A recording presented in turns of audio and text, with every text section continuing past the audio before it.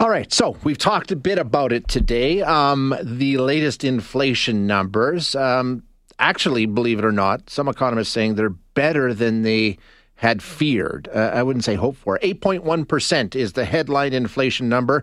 It was 7.7% last month.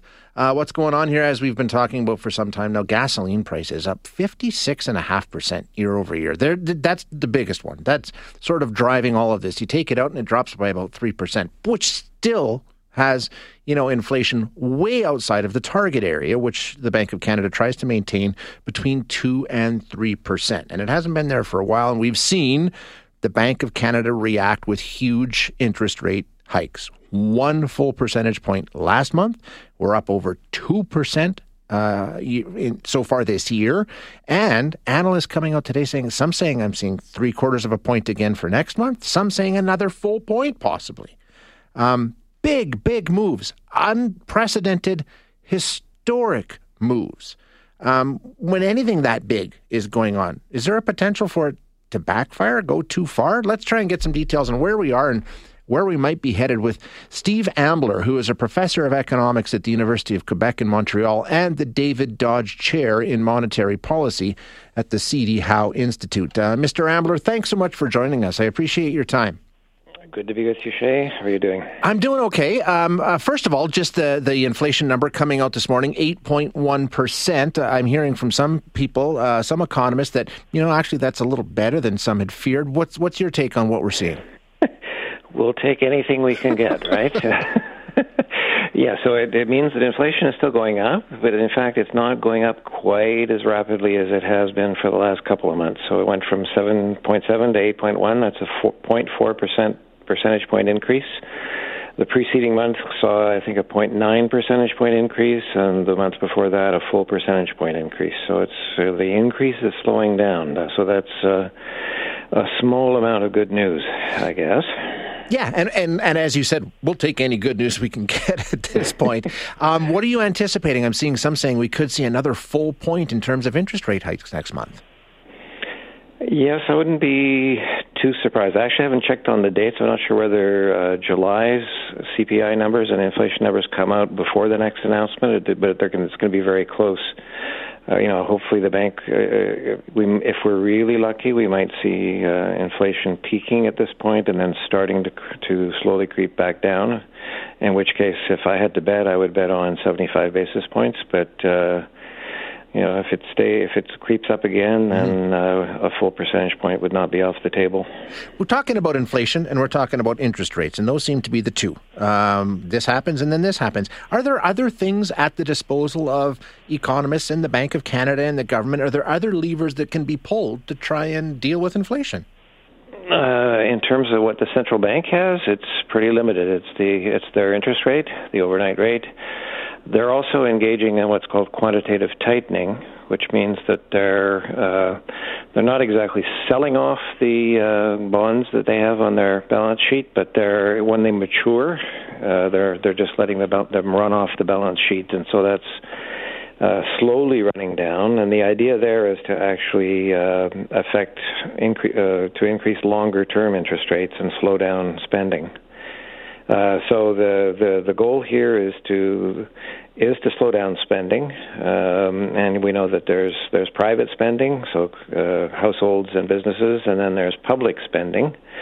And so you could say that governments could be lending a helping hand by slowing down the introduction of new spending programs and even putting a brake on some of the spending programs that are in existence, and that would take some of the heat off demand as well. There's no agreement. Well, I mean, I guess there's generalized agreement, but I know when we've talked about is this going to end in a recession, for example, not all economists agree with exactly how this is going to end. When it comes to dealing with interest rates, is that the consensus? Is everybody agreeing that this is what needs to be done, these massive hikes, or are some people saying, you know what, take a look at what could happen here? I mean, there could be a downside, or is everyone in agreement? Yeah, well, as I said, there's not too much else that the bank can be doing. It's a really delicate juggling act at this point because you want to slow down the increase in demand, but you don't want to make it decrease. What's interesting is that for the first time in just the week before the announcement, RBC, their forecasting department, came out with a prediction that there'd be two quarters of negative growth in 2023. So they're actually the first sort of major forecasters out there that are predicting a recession as a definite possibility. The bank itself, when they came out with their announcement, they also published their monetary policy report, and they have what they call a pessimistic wage price spiral scenario, which basically means that if inflation gets built into wage contracts, which increasingly that's happening, wages are catching up to inflation. That would be a scenario. They say that's not their base case scenario, but they say if it happens, they would predict 4 quarters of negative growth starting later this year. So that's the sort of doom scenario. Where do you fall? I mean, as you say, looking into the crystal ball, you'll get different predictions. What do you think is most likely for us? I'm still hopeful for what we economists like to call the soft landing. You know, if already inflation went up again this month, but not by as much.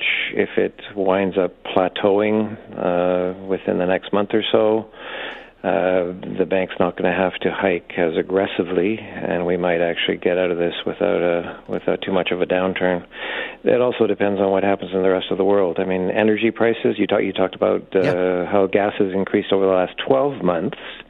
A lot of that was more than 6 months ago. Energy prices have already almost plateaued and have come down a teeny little bit in the last little while. If that continues, that would be some welcome relief, and that's also something that the Bank of Canada can do very little about. So we're hoping maybe we can all hope for a satisfactory resolution to the Ukraine war. That would be tremendous news. And so bottom line, we're doing what we can with, like you said, a limited number of options available and holding out hope, and we're possibly seeing things go in the right direction here. Yep, I haven't lost hope. Well, some people have, but I'm still hanging in there. Well, that's good to hear. We'll see what happens. Steve, thanks so much. Talk to me again when the next inflation numbers come out. We'll see whether I'm right or wrong. Exactly, yeah. And we'll all have to wait and see. I appreciate it very much, Steve. Thank you. Okay. Thanks very much. Have a good day. You too. Now. That is Steve Ambler, who is a professor of economics at the University of Quebec in Montreal and is the David Dodge Chair in Monetary Policy at the C.D. Howe Institute.